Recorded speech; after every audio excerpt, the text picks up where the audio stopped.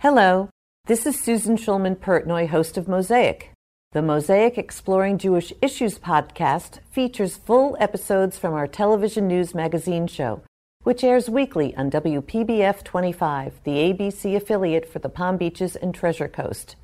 But only here can you find Mosaic Extra, exclusive bonus content from our interviews. Please enjoy this Mosaic Extra content. Noah. Yeah. What's your dream for the future of Israel?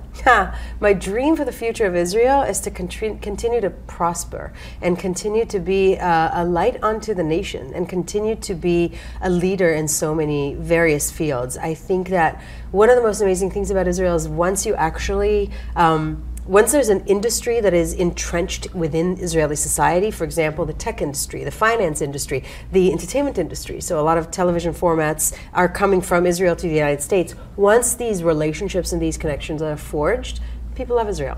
They get that it's an incredible thing. They don't actually believe any of these propaganda slogans, and they support the state as they should be. So my dream for the future is more industries being entrenched in Israeli society and in Israeli economy, and I think that's what's going to actually make a huge difference for all of us. I love your dream. Yeah. It's going to be a reality. Amen. You talk about this wonderful company called the SodaStream Company. Tell that story, because that is so indicative. It's one of the most famous stories about BDS quote-unquote success that hurt Palestinians. There was a factory of this company called SodaStream, which was a British company that was bought by an Israeli. It's basically carbonating water at home, right? Right. And the factory was in the West Bank, and there were I can't remember the exact number, let's say 1,500 people working there. 800 of them were Palestinians, the rest were Ethiopians and Russians, and blah, blah, and they were working together. It was coexistence on the ground.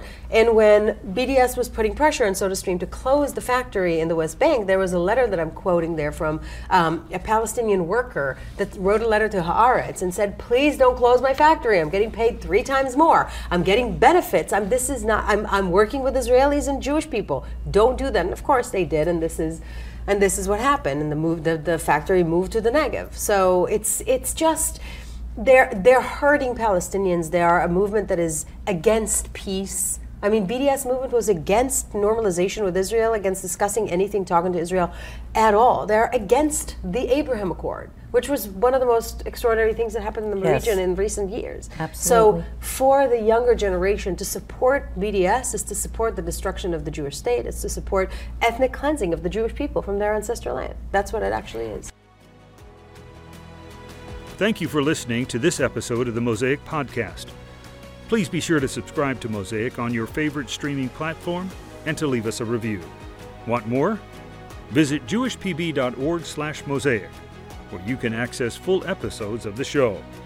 To stay connected with the Jewish community of the Palm Beaches, visit jewishpb.org or follow Jewish Federation at facebook.com/Jewish Palm Beach.